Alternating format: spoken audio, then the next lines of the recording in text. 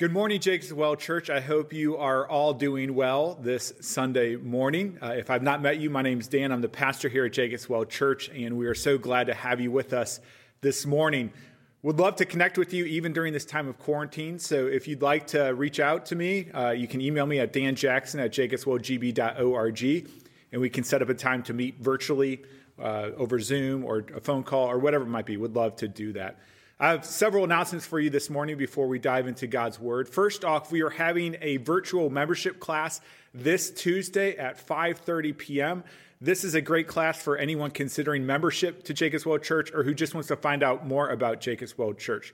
If you're interested in coming to that class, the deadline is today, Sunday. So you have to email Angie Tolfa today at admin@jakeswellgb.org, and she'll send you a membership packet tomorrow that you need to read over before membership class.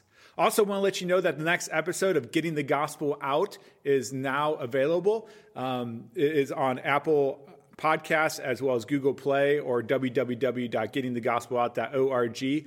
And in this episode, we talk about how do we share the gospel with our children from infancy through adulthood. How do we share the good news of Jesus with them over and over and over again? So I want to encourage you to check that out. Also, want to let you know that we still have some yard signs available for virtual church. If you're interested in a yard sign, you can stop by our church or my house on the east side or the Hortons house up north, and we have extras there. If you can't make it out, we'd love to bring it to you. Just shoot me a text or an email, and I can make sure that we arrange a way for those yard signs to be dropped off for you. Also, wanted to ask you to continue to pray for the elders of Sexuality Church. We are consulting with many of the people in our church that are in the medical field about how and when to transition back to small groups and large groups and corporate worship. It's a tough thing, and so just want to ask you to pray for us as we seek God's wisdom on this matter. We're considering a lot of different options, just trying to figure out what the Lord would have us do. So please keep us in prayer. Also, as I shared last week, today's sermon is rated PG-13. It has some adult content in it. As you read through the passage, you can see what that is. But if you have kids that are old enough to kind of understand what's going on, but too young to really hear this message, we do have another video available for them, so you can set them up on another device. And the link for that is in the description of this video. It's a YouTube link. Encourage you to go there and to set it up for them to watch if you want.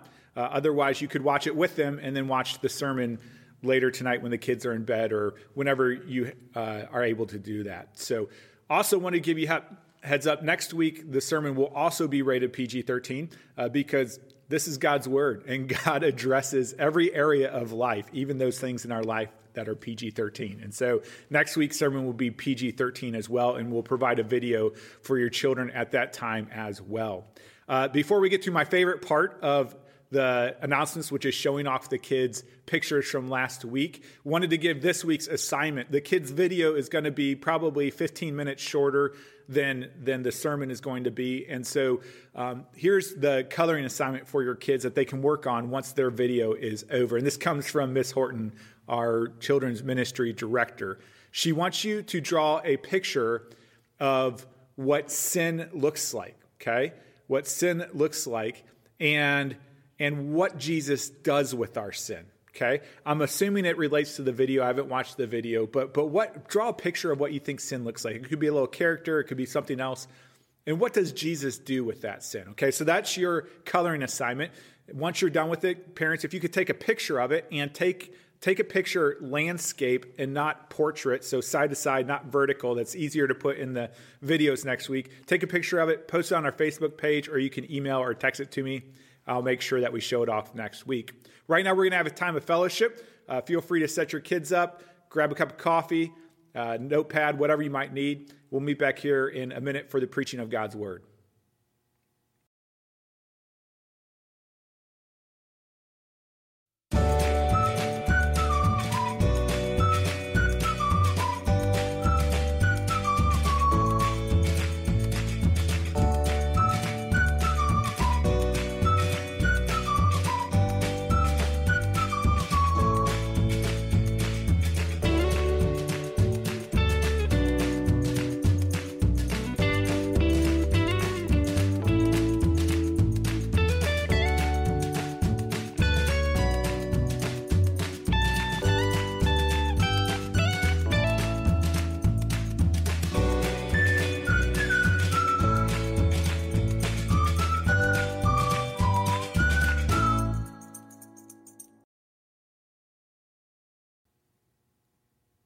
Welcome back. Okay, do you have all the youngsters out of the room? If you would, please open your Bibles to 1 Corinthians chapter 6. We'll be looking at verses 9 through 20 today. It's also going to be on the screen for you as well. This is God's word. 1 Corinthians chapter 6, verse 9 through 20. Or do you not know that the unrighteous will not inherit the kingdom of God? Do not be deceived, neither the sexually immoral, nor idolaters, nor adulterers, nor men who practice homosexuality, nor thieves, nor the greedy, nor drunkards, nor revilers, nor swindlers will inherit the kingdom of God. And such were some of you. But you were washed, you were sanctified, you were justified in the name of the Lord Jesus Christ and by the Spirit of God. All things are lawful for me, but not all things are helpful. All things are lawful for me, but I will not be dominated by anything. Food is meant for the stomach, and the stomach for food. And God will destroy both, one and the other. The body is not meant for sexual immorality, but for the Lord, and the Lord for the body. And God raised the Lord, and will also raise us up by his power. Do you not know that your bodies are members of Christ? Shall I then take the member of Christ and make them members of a prostitute? Never. Or do you not know that he who is joined to a prostitute becomes one body with her? For as it is written, the two will become one flesh. But he who is joined to the Lord becomes one spirit with him. Flee from sexual immorality. Every other sin a person commits is outside the body, but the sexually immoral person sins against his own body. Or do you not know that your body is a temple of the Holy Spirit within you, whom you have from God? You are not your own, for you were bought with a price. So glorify God in your body. This is God's word. Let's pray. Lord God, as we come to your holy, inspired, inerrant word, God, I pray that you would press its eternal truths on our soul, both for our joy, but also for your glory, Lord. God, as we wade into the waters of a very tender topic of sexuality, Lord, God, I pray that you would give us humble hearts to hear what you have to teach us today and lead us in the way everlasting. And we pray this in Jesus' name. Amen. Amen. The city of Corinth, who this letter is written to, was located on an isthmus, kind of like Madison is, okay? It's a small strip of land about 5 miles wide that separated two large bodies of water. You can see it here on the map. It separates the Gulf of Corinth and the Saronic Gulf. And oftentimes, to save time and money, boats would portage at Corinth, meaning that the boats were small. If they were small enough, they would land on one side of the isthmus and load up on a cart and drag the boat across to the other side of the isthmus into the other body of water. If the boats were too big, what they would do is they'd unload the cargo, carry it across the isthmus, and then load it onto another boat. Corinth was called the Bridge of the Sea. This passage was so helpful that eventually in 1882, a little over 100 years ago, they built a narrow canal. And you can see how narrow this canal is with this cruise ship. It looks so tight, doesn't it? Anyways, in biblical times, because of its strategic location, Corinth was a major trade city. And it was inundated with boats and sailors from all over the region. And so, seizing the opportunity, they established a temple to Aphrodite, who is the Olympian goddess of love, beauty, pleasure, and procreation. You can see a picture of the temple here. It's located up on a hill. And located in this temple was at times over 1,000 temple prostitutes. And there are reports where you could see just trails of sailors streaming up the hillside to get to these temple prostitutes. Now, if girls weren't your thing, there was also a temple at the base of the mountain for those who wanted to fulfill their homosexual longings. Sexual promiscuity was so prevalent in the city of Corinth, a term actually came about to Corinthianize. And to Corinthianize meant to be sexually promiscuous. Their name was associated with sexual deviance. Could you imagine? Could you imagine a temple built to worship sex in the middle of a city? How crazy would that be to see a temple built to sex in Green Bay? That would be crazy, wouldn't it? But the reality is, there are temples to sex all around us today. Whether it be a strip club or a massage parlor that provides extra services, or a restaurant where the women wear clothing that should be on a 12-year-old. Driving along the highway, you see signs for adult bookstores. These are all temples in our communities to the god of sex. But to be honest, the temples of sex are not only in our community, they're also under our roofs. All we need is a TV with commercials, right? I mean, you've heard the saying, sex sells. And the reality is, it does. Or books, maybe racy magazines or romance novels or the internet. The average child now views pornography for the first time at age 11. Today, sex temples are not only in our community and under our houses, they are mobile. They're on our computers, on our phones, on our tablets. All serve potentially as temples of sexual idolatry. Sex is more accessible, more private, and more destructive today than ever before in the history of the world. Back in January of 2003, so this is 17 years ago when the internet was less available, pornography had grown into a $10 billion business, bigger than the NFL, NBA, and Major League Baseball combined. Since that time, it has grown 10 times as large and is now a $100 billion a year industry. That's the industry of pornography. 16 secular U.S. states have declared the explosion of online pornography to be a public health crisis because of the way that it destroys people and marriages and families and communities. The coronavirus has been big business for porn sites. Some reporting as much as an 18% boom in 1 month, especially in areas like New York City and Washington, where they were first quarantined. Temples to sex don't only exist in our community and in our homes and in our pockets and purses. Sadly, temples to sex primarily exist in our hearts.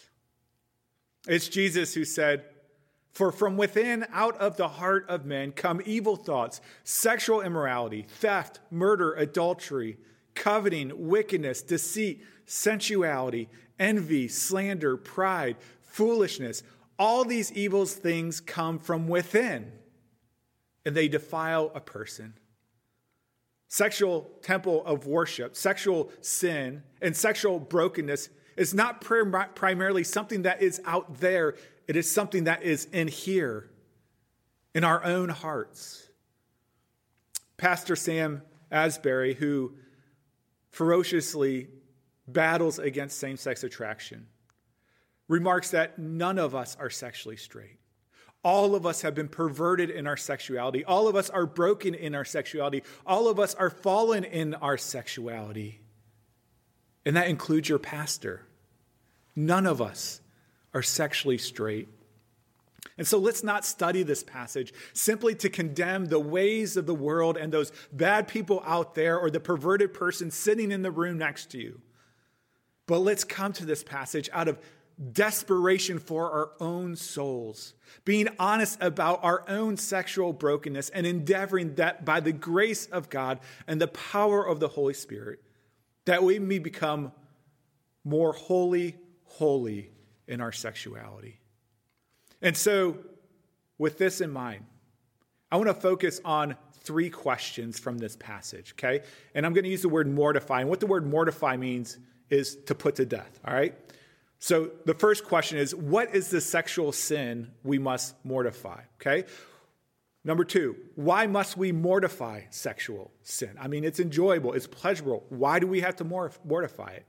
And thirdly, how must we mortify sexual sin? And so what is it? Why must we mortify it? And how can we mortify it? All right, those are the 3 things we're going to cover. First, what is the sexual sin we must mortify?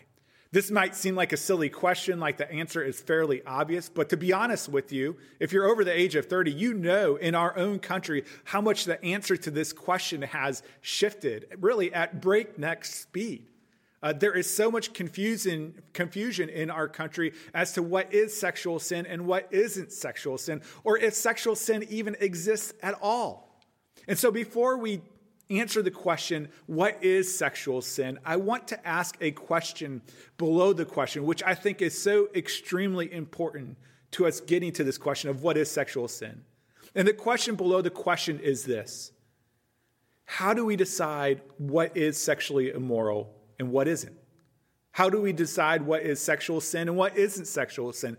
Who gets to decide that? Who gets to decide if pornography is sexually immoral or if it's just a rite of passage for young boys? Who gets to decide if having sex with strangers by simply swiping right on your phone is immoral or if it's just a good time? Who gets to decide if having sex with your boyfriend or girlfriend or fiance is sinful or if it's just an appetizer of what is to come? Who gets to decide these things? Who gets to decide if bestiality, polygamy, pedophilia is immoral or if it's just progressive view of sexuality? How do we decide? Who gets to decide what is immoral and sinful? Well, really, I see three major options that people choose from today. The first option is that we determine what is sexually immoral by what our hearts tell us, right? So if it feels right, then it must be right. There are so many problems with this view. First off, we know that our hearts are constantly changing. We can look back to when we were a child and how we just wanted to eat candy nonstop, and we know our hearts were not in the right place there. We know our hearts were deceiving us to do something that was bad. And so our hearts are not trustworthy. They're always changing. Furthermore, the Bible says that our hearts are deceitful and wicked and cannot be trusted. And so our hearts cannot determine what's right and wrong sexually. But that's how many people determine what's right and wrong sexually. Another option is that we determine sexual sin by what our culture or our government says. So instead of one single deceptive heart, we take the collective deceptive hearts of the people and we use this to gauge what is right and wrong. And there are many errors in this as well. I mean, there are many cultures in which the government and the society endorse something that today we think is hideous. I mean, you can think about Nazi Germany and what they did to the Jews. Or if you can look even at our own country, you can think about slavery and how we treated the Native Americans. We look back at those times, things that were widely accepted, and we look at them and we say, that was horrific. To be honest, people are in the future going to look back at our times, and they're going to judge us and say, what were they thinking? And so culture is not a good determinant of what is sexual sin and what isn't sexual sin. The third option, which is the option that I would propose to you, is that we determine what sexual sin is by what God says. That the creator of mankind, the creator of male and female, the creator of sexual organs and sex itself, is the one who can tell us what is sexually right and what is sexually wrong. The reason I ask these questions on how do we determine what is sexually immoral is because your heart and the culture around us is screaming one standard, but God's word is whispering another. And the question is, how do we determine what is sexually immoral, what is sexual sin, and what isn't? And the only standard that is steady and true and firm is the word of God. And so, what does God's word say? What does God's word tell us about what is sexual sin, the sexual sin that we must mortify? Well, look at verse 9 and 10 with me. The Apostle Paul writes, "Or do you not know that the unrighteous will not inherit the kingdom of God? Do not be deceived, neither the sexually immoral, nor idolaters, nor adulterers, nor men who practice homosexuality, nor thieves, nor the greedy, nor drunkards, nor revilers, nor swindlers will inherit the kingdom of God." Verse 9 and 10 covers a wide range of sins, but I want to focus on verse 9 and a couple of words and phrases that focus on sexual sin. First, you'll see sexually immoral. The King James Version translates this as fornication. It's the Greek word pornos, which we get the term pornography This term pornos can refer to a prostitute, but more generally, it refers to any unlawful sexual intercourse or act. This means it refers to any sex outside the context of a covenantal marriage relationship. This includes everything from hooking up with someone on Tinder or Craigslist to having oral sex with your girlfriend or boyfriend or fiance. Another word used here is adulterer. That is someone who is married and has sex with someone that they're not married to. Or if someone's not married and they have sex with someone who is married to someone else. That is an adulterer. This is the surface level definition of adultery. But Jesus presses it down deeper into our hearts. And he says, you've heard that it was said, you shall not commit adultery. But I say to you that everyone who looks at a woman with lustful intent has already committed adultery with her in his heart. This means if you fantasize about other men or other women, you are an adulterer. Paul continues in verse 9. And he says, men who practice homosexuality. Now, this is men who have sex with or fantasize about other men. Notice it's not lifted out of this passage as being like the worst sexual sin there is. It is sexual sin, but it's in a list of other sexual sins. And it's not just for men, it's also for women. Romans chapter 1 talks about how women exchange natural relations for those that are contrary to nature. And so Paul says homosexuality is a sin.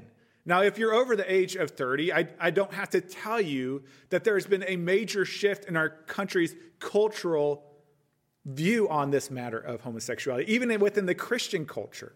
Not so long ago, the American culture and Christian culture viewed homosexuality as immoral. Now, some churches are open and affirming of homosexual lifestyle today. It's almost their gospel that they proclaim. Many companies are racing to endorse homosexuality with their products. It's like you're watching a commercial on dog food and it ends by two men kissing. You're like, what does it have to do with dog food? And so there is this tidal wave of pressure to celebrate and promote homosexuality. And that's why I started with the question, how do we decide what is right and what is wrong? Do we decide by what our culture is screaming? By what our hearts feel? Or by God's timeless word? Now, as we ask these questions, what is sexual sin? I think there is another important word here in verse 9. And it's the word idolater. You see, it's sandwiched right in there between all the sexual sins. Idolatry is worshiping the creation over the creator. Idolatry is when you take a good thing that God has made and make it an ultimate thing. We can idolize sports or money or even sex, and especially sex. You see, when God created the world, God looked at everything he made and said, it is good, but then he created man and woman, and he looked at them and says, it is very good. Humanity is the crown of creation, the most beautiful part of God's creation. Only human beings were given the image of God, and because we must worship something all the time, it makes sense that if we are not going to worship the Creator, we will worship the crown of his creation, which is other people. And so here's what Paul is saying. And what the Bible teaches us is that when we engage in sexual thoughts and actions, it is never neutral. It is always an act of worship. Either we are worshiping sex and people if it is an act of sexual sin, or we're worshiping God if it is an act of sexual fidelity to our spouse and to the Lord. So when you click on that website, entertain that thought, rewatch that part of the movie, you're worshiping. Not God, you're worshiping sex as your God. We're rejecting the Creator and worshiping his creation. The final phrase I want to point out here at the beginning is really, the final phrase is at the beginning of verse 9 and the end of verse 10. Paul says this, or do you not know that the unrighteous will not inherit the kingdom of God? At the end of verse 10 says the exact same thing. The unrighteous will not inherit the kingdom of God. Here's the point I want to make. Sexual sin is serious. Paul says it is a damnable perversion. Sexual sin condemns people to hell. It disqualifies people from the kingdom of God. Sexual sin is serious, and it should not be taken lightly. That's why Jesus says in Matthew 5, if your right eye causes you to sin, tear it out and throw it away. For it is better for you to lose one of your members than for your whole body to be thrown into hell. Sexual sin is not to be taken casually. As if, I'm a forgiven, I'm a Christian, it's no big deal. This is a lie from Satan and from our flesh. But to God, our sexuality is a serious matter. And when we are casual about things that are serious and destructive, very bad things happen. Just to give you an example from recent news, you may remember when Rudy Gobert, the basketball player from the Utah Jazz, was mocking the coronavirus, and he touched every microphone he could after his interview, just kind of joking around and being playful. And then he went into the locker room and he was touching all the players' items, and he was touching the other players. He wasn't keeping his distance. He wasn't keeping it seriously. And as a result, other people got sick.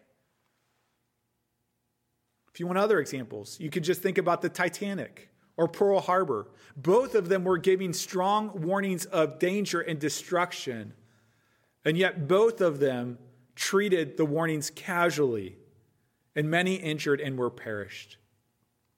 Sexual sin, as we'll continue to read in this passage, is a serious sin. You will either be killing sexual sin or sexual sin will be killing you. There is no neutral. There is no middle ground. Don't take sexual sin as defined by God casually. Wage war against sexual sin in your hearts and life. Seek to mortify, to put to death sexual sin, even if it's painful, even if it's cumbersome, even if it's inconvenient. And so, just to recap, what is the sexual sin we must mortify? Well, it is sexual actions or passions outside the context of a monogamous, heterosexual, covenantal marriage. And at its very heart, it is idolatry, worshiping created things over the Creator. And it is serious, something that we should not take casually, but seek to mortify. The second question is, why must we mortify sexual sin? Now, Paul doesn't simply say, hey, just stop it because it's bad and it's serious. Paul doesn't just shame the Corinthians, but rather, inspired by the Holy Spirit, Paul points us back to the joy of the gospel. And Paul gives us 4 reasons, 4 motivations, 4 truths that we must cling to when we are tempted by sexual sin. The first is we must mortify sexual sin because of what God has done for us. Let's walk through verse 11 and 12 slowly. Paul starts it by saying this, and such were some of you. Paul is speaking in the past tense. He's saying you were a fornicator, you were an idolater, you were an adulterer, you were a homosexual, you were a non-inheritor of the kingdom of God. This is who you are. These sins defined you. This was your identity. That's what you were. But it is no longer who you are. Not because of what you have done, not because you've cleaned yourself up and proven sexual sobriety, not because you've pulled yourself up by the bootstraps, but because of what God has done on your behalf through his son, Jesus. Paul says, but you were washed. You were made clean. The filth of your sexual sin was washed away by the blood of Jesus. But you were sanctified. That is, that you were purified, consecrated, made holy. You were set apart by God and for God. He says, but you were justified. That is, you were vindicated of your guilt by the righteousness of Christ applied to you. You were declared sexually righteous according to the sexual righteousness of Christ. He goes on and says, in the name of the Lord Jesus Christ and by the Spirit of our God. This is true for all who call upon the name of the Lord Jesus for salvation by the working of the Holy Spirit. Now here is the amazing thing about what Paul is saying in this passage. Paul is not writing to a Corinthian church that is sexually pure. We know that by what we've read so far, but also right here in this passage, Paul is exhorting them towards sexual purity because they aren't sexually pure. As a matter of fact, they're probably the most sexually deviant church that Paul writes to. And yet, Paul in these verses says to sexual sin struggling Christians, your sin no longer defines you. You may still struggle with these sins, but they're no longer who you are. Not because of what you have done, but because of what God has done for you at the cross and through his Holy Spirit. Listen, if you are a Christian, no matter how great and numerous your sexual sins are, God has washed you and you are no longer dirty. God has justified you and you are no longer guilty. God has sanctified you and you are no longer vile. Praise God. Paul continues, verse 12. He says, all things are lawful for me, but not all things are helpful. All things are lawful for me, but I will not be dominated by anything. Paul has taken a pagan saying, which is all things are lawful for me, and he's turning it on its head. People are using this to justify their sexual sin. But Paul is saying, while you might feel like you are free to indulge in sexual sin, the reality is you're not free at all. You're being dominated, overpowered, and enslaved by sexual sin. And why would you do this? In light of the reality of what God has done for you, he has washed you and justified you and sanctified you. He has freed you from the stain of sexual sin, from the guilt of sexual sin, and the vileness of sexual sin. So why would you put yourself back under its dominion? And so why must we mortify sexual sin? The first reason Paul gives us is because of what God has done for us. The second reason is because of what God will do for us. Paul continues again quoting pagan sayings used to justify sexual sin. Verse 13, he says, food is meant for the stomach and the stomach for food. And God will destroy both, one and the other. The pagan rationale goes like this, okay? Or the Christian rationale that's influenced by pagan theology. It says, God gave me an appetite for food. I get hungry. And when I get hungry, I eat food. And it's no big deal. After all, the stomach will be destroyed one day anyways, right? And in the same way, God gave me a sexual appetite. And so when I am sexually hungry, I go and have sex with whomever or whatever, and it's no big deal. After all, the body is going to be destroyed, right? You see, if you remember back in 1 Corinthians 15 over Easter, we talked about how they denied the physical resurrection of Christ. And here you see how it influences their sexuality. Like, the body's all going to be gone anyways. It doesn't really matter. They didn't believe the body was important to their Christianity, only their soul. But Paul says, no. Ultimately, your body will not be destroyed. Your physical body matters to God. Paul continues and he says, the body is not meant for sexual immorality, but for the Lord, and the Lord for the body. Your body, including all of your sexual organs, were created by God and for God. I don't mean to be crass, but to make the point, let me put it this way. Men, your penis was created by God and for God, and is to be used to the glory of God. Okay? Women, your vagina was created by God and for God and is to be used to the glory of God in any and every situation. As is your stomach and your eyes and your hands and your feet. These are sacred instruments of God given to you to steward for his glory. Verse 14, Paul continues and says, and God raised the Lord and will also raise us up by his power. Paul is reminding them that while their bodies might rot away in the grave, their bodies will also be raised up eternally. Right now, we are engaged to be the Lord. But in the day where the trumpet will sound and Christ returns, we will be raised as the bride of Christ bodily. Think of it this way. If you were engaged to be married to someone, how would you feel if they were running around and having sex with a bunch of other people? You would hate it. I hope you would hate it, right? You want them to preserve their body in purity for the wedding day. So we should keep our bodies pure in our engagement to be the Lord's, so we can give it to him with utmost purity, which he raises us when he raises us from the dead. And so why must we mortify sexual sin? One, because of what God has done for you. Washing you, sanctifying you, and justifying you. Secondly, because of what God will do for you when he raises you up bodily as his bride. Okay? Two more. The third reason why we must mortify sexual sin is because of who we are. Remember back in verse 11, Paul says, and such were some of you. You were fornicators, adulterers, idolaters, homosexuals. That's who you were. That was your identity. But that's not who you are anymore. And so the question is, who are we then? If we're not those things, if those sins don't define us, what defines us? Who are we? Verse 15, Paul says, do you not know that your bodies, not just your soul, but your bodies are members of Christ? We are fingers and we are arms and we are eyes and ears and nose and mouth of Christ's body.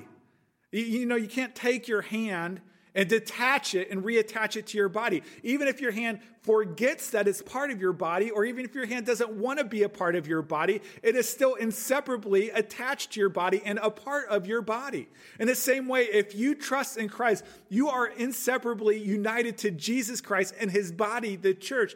And you can't detach yourself from this body on a Friday night and reattach it on Sunday morning. You are inseparably attached to the body of Christ. And just as if you took a hammer and hit it on your hand, when you pursue sexual sin, it hurts the whole body. Paul continues with this truth in mind and says, shall I then take the members of Christ and make them members of a prostitute? The answer, of course, is never. Notice in verse 15, Paul uses this word member 3 times. You're a member of Christ's body. Should you take yourself as a member of Christ's body and make it a member of a prostitute? Okay? Now how do we become members of a prostitute? Or really, it's anyone that you have sex with, okay? That when you have sex with someone, you become a member with them. Well, Paul continues in verse 16 to explain this. He says, or do you not know that he who is joined to a prostitute becomes one body with her? For as it is written, the two will become one flesh. But he who is joined to the Lord becomes one spirit with him. Here we see the power that God has infused into sex.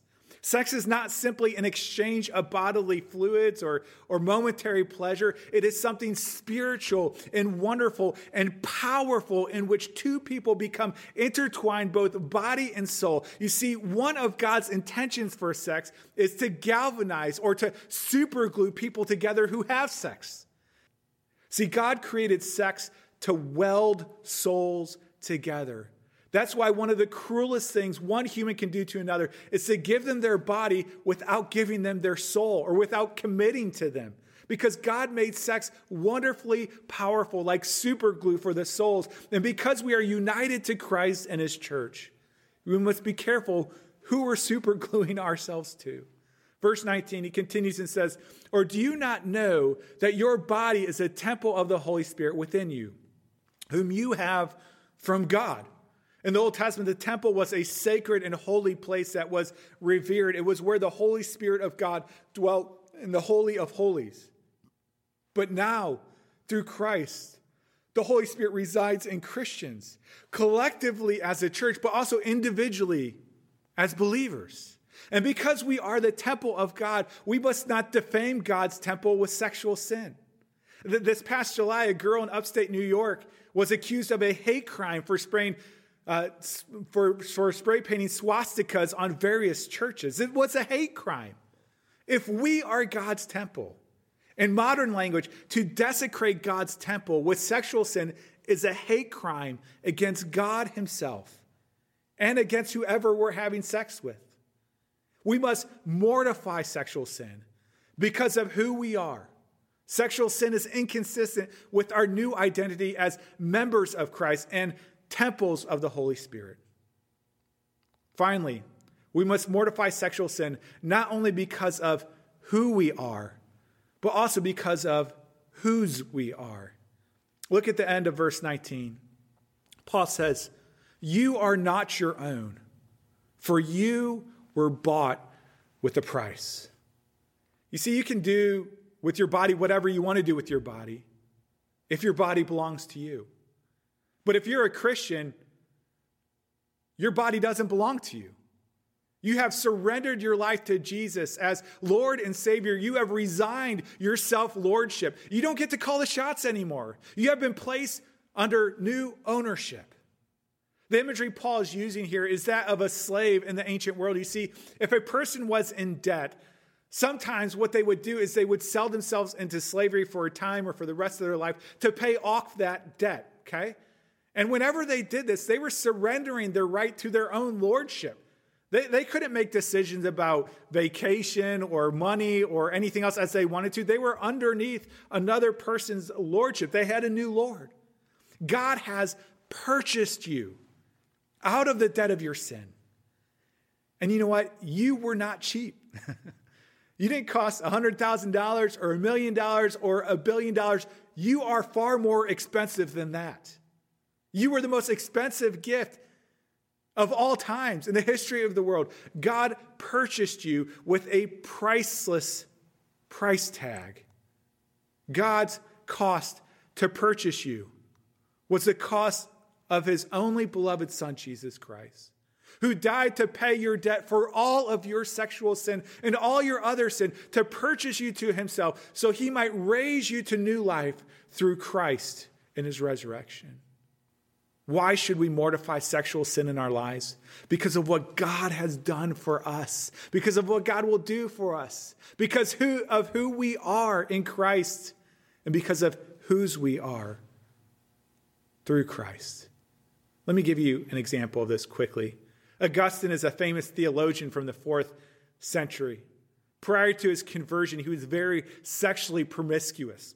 One day after his conversion, he ran into a former mistress on the street.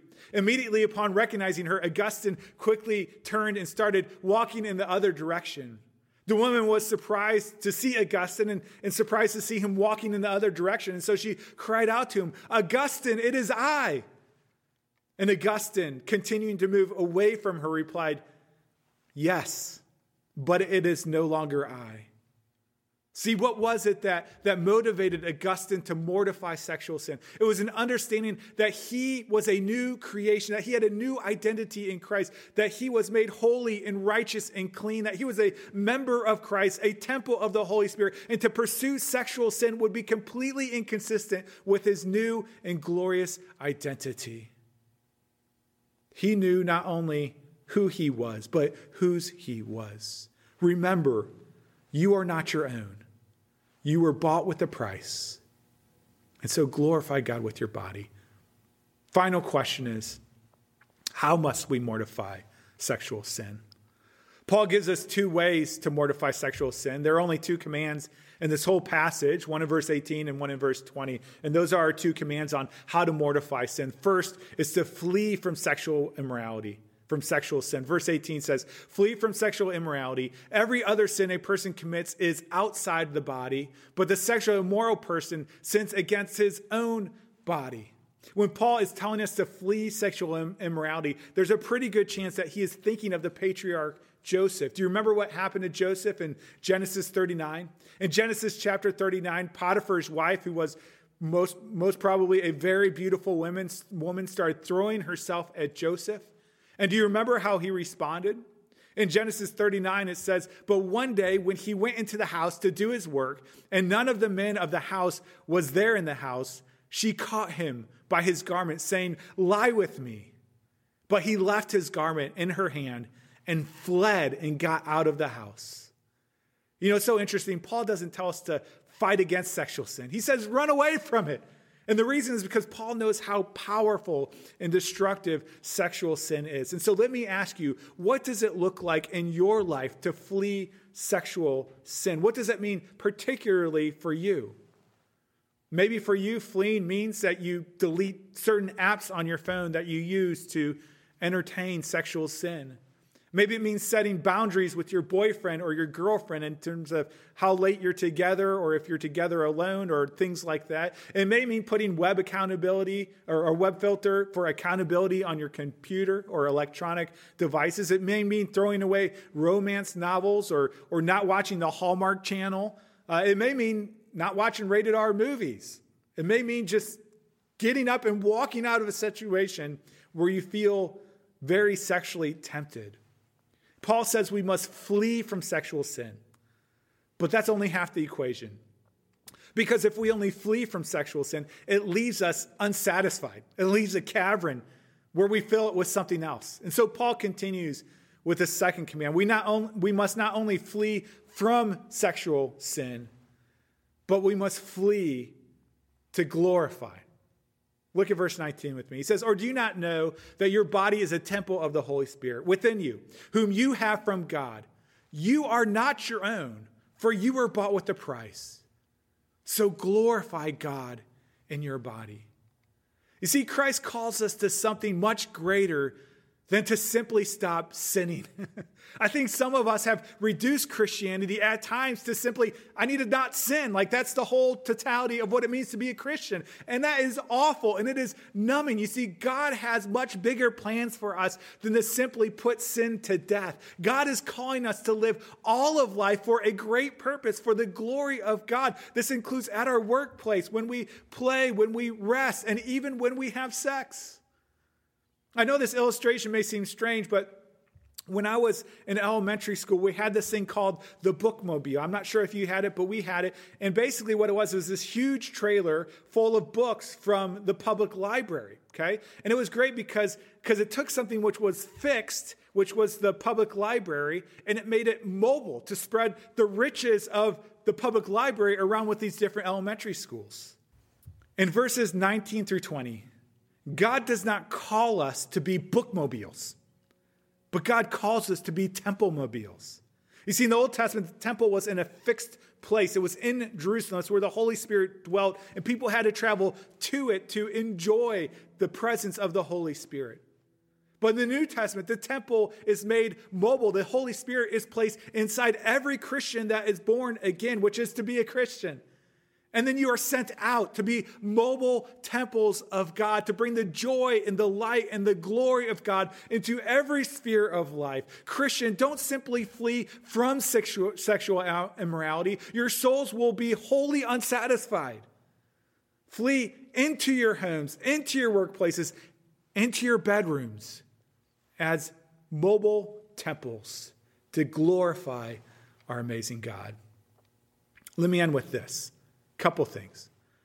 First off, if you are deeply struggling with sexual sin, whether it be pornography, homosexuality, lust, or something else, you probably tried to fight it alone, and you've probably lost several times.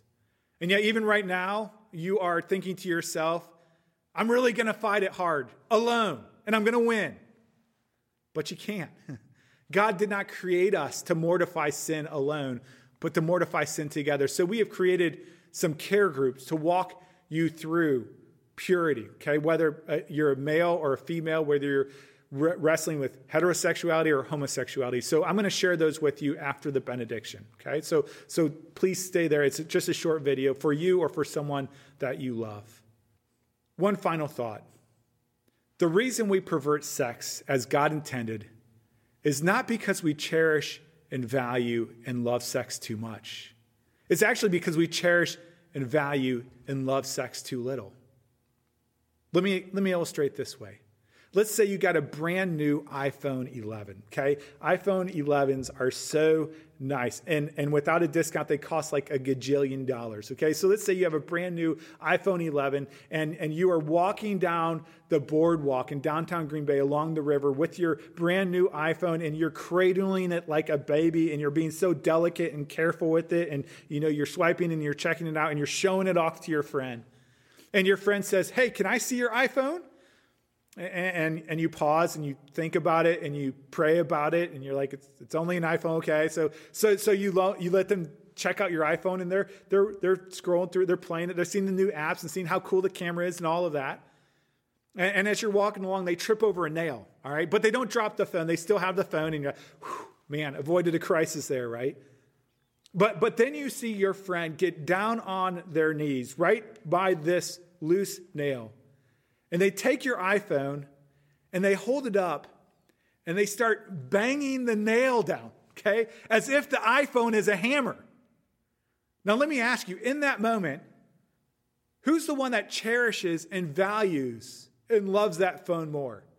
Is it the one who wants to protect it and use it as is intended in all of its glory? Or the one who wants to use it just to hammer in nails? To use it in ways that it is not intended? Do you know who cherishes and values sex more than you? God does. I mean, just read the book of Songs of Solomon. It kind of reads like 50 Shades of Grey, but within the context of marriage. Or look at Genesis chapter 1. Did you know that God's very first command to humanity is to have sex? He says, be fruitful and multiply and fill the earth. And last time I checked, this doesn't happen through high fives or fist bumps. God is commanding us to have sex. God loves sex. He values sex and he cherishes sex. And therefore, he is calling us to do the same. So what is the sexual sin we must mortify? Any sexual thoughts or deeds that are outside the context of a monogamous heterosexual covenant marriage, because sexual sin is idolatry and it is serious. Why must we mortify sexual sin? Because of what God has done for you, washing you, sanctifying you, and justifying you. Because of what God will do for you when he will raise you up bodily to be his bride.